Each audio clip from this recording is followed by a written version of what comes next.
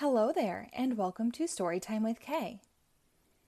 I'm your host, and today we will read Chapter 3 from Sonic the Hedgehog by Michael Teitelbaum. This book was illustrated by Glenn Hansen and published by Troll Associates in 1993.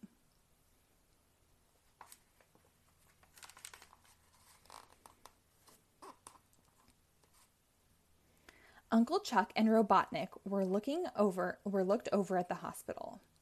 They were sent home the very same day.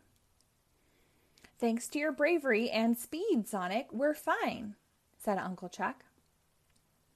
"And thanks to your stupid tractor, we got into this mess in the first place," said Robotnik. He stormed off to be alone. Back at the workshop, Sonic watched as Uncle Chuck created more magic power rings. Robotnik was out in the backyard. He was trying to build another robot. There was a knock on the workshop door. "Come in," said Uncle Chuck. The door opened. Standing there was one of Robotnik's first robots. It looked like a giant tin can. It had old drain pipes for arms and legs. It had a toaster for a head. One leg was shorter than the other. Steam poured from its ears as it spoke. "Excuse me, Mr. Uncle Chuck," said the robot. "May I speak with you?" "Of course," said Uncle Chuck. "Come in." "If Mr. Robotnik knew I was here, he'd be very upset, sir," said the robot. "But I just had to tell you." "Tell me what?" asked Uncle Chuck. "Well, sir," began the robot. "In order to make his robots, Mr. Robotnik has been taking parts from your machinery. Look closely at my body. I'm made from the hood of your truck." "I wondered where that went," said Uncle Chuck, scratching his head.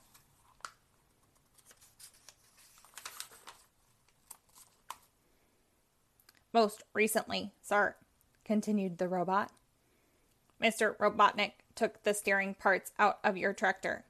He put them into his latest robot." "I knew it," said Sonic. "So Robotnik was responsible for our accident," said Uncle Chuck. Now he was getting angry, and he blamed me. Uncle Chuck stormed from his workshop into the backyard. "What do you want?" asked Robotnik. "Young man," said Uncle Chuck, "you are grounded for taking my tractor's steering parts and then lying to me. Go to your room and stay there." Robotnik grumbled. Then he picked up his tools and went to his room. Over the next few weeks, Sonic and Uncle Chuck spent their time in the workshop. They were working on the magic rings. Robotnik spent his time inside the house. He was stealing parts from every household appliance he could find. His room was filled with blenders, microwaves, answering machines, CD players, and more. He took these apart and built his strangest creation yet. One afternoon, Sonic and Uncle Chuck were in the workshop. They heard a loud crash outside. "What was that?" asked Uncle Chuck. "I don't know," said Sonic, "but I'll bet Robotnik has something to do with it." Sonic and Uncle Chuck raced toward the house. In the backyard, they stopped short. Standing in front of them was a giant mechanical monster. The front door to the house was shattered. The monster had smashed its way out. Robotnik stood a few feet away from the monster, holding a remote control. "I'm through with you," Robotnik snarled at Uncle Chuck. Then he pressed a button on the remote. The monster grabbed Uncle Chuck and lifted him into the air. "Run for cover, Sonic!" cried Uncle Chuck. "I'll do better than that," said Sonic. "I'll save you from Robotnik's monster, and we won't have to run anywhere." Sonic raced to the garden hose. He grabbed one end. Using his super speed, Sonic ran around the monster again and again. When Sonic was finished, the monster was completely tied up with the hose. It tried to take a step, but it tripped and crashed to the house. "It looks like your monster is going to be tied up for a while, Robotnik," said Sonic.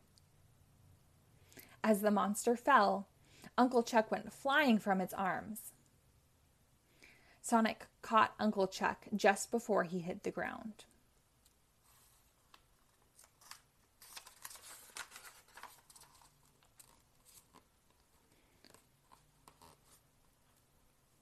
Robotnik kneeled over his fallen robot.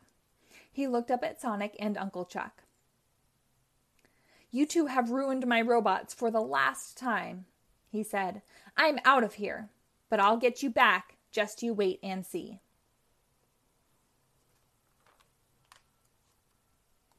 The end.